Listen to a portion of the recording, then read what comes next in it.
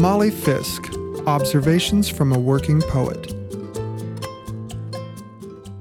I want to give a silent shout-out one more time for eavesdropping. Because I live alone and largely work alone, I have to spend some time every day around other humans. I do this first thing in the morning at coffee shops. We're all responsible for our own lives, making some money, taking care of family perhaps, doing a few good deeds, contributing to our communities however that looks, and not going crazy. I can last 3 days without seeing anyone else in person, and then the mental health meter begins to plummet. I've learned that an hour in a cafe to start my days works wonders, and it's more than the coffee. It gets me dressed, for one thing.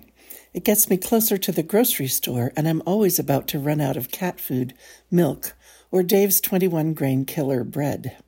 And it exposes me to interesting minds.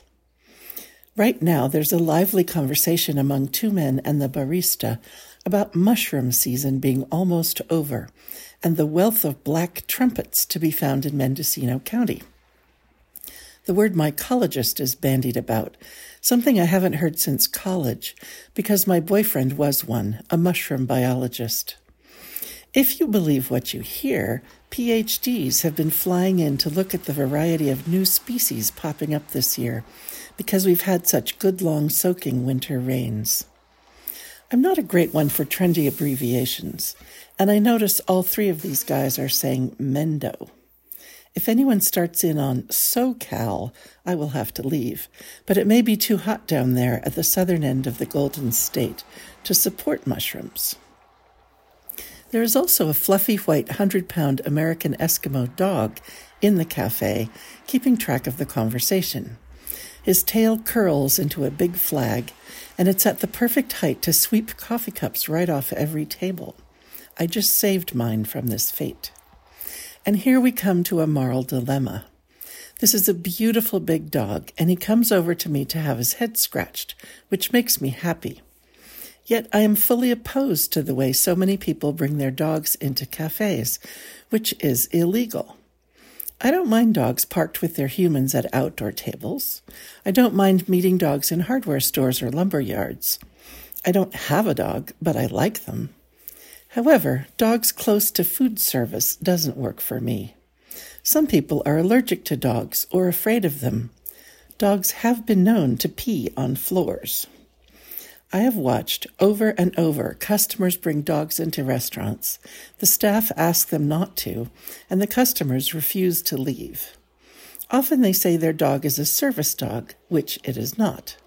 Service dogs are professionally trained and act very differently. Where does the righteousness and entitlement I keep seeing stem from? Are people so attached to their dogs, it's like telling them a friend isn't welcome? Do dog owners feel exempt from health regulations? Do they not believe in allergic reactions? I'm mystified. Is it only in California? Only in the U.S.? Or just our little rebellious county? And also, why does it bug me so much?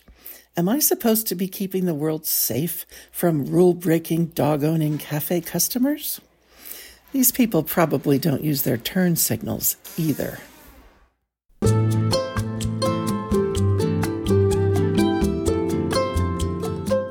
Award-winning poet Molly Fisk writes, coaches, and teaches writing in California's Sierra Nevada foothills.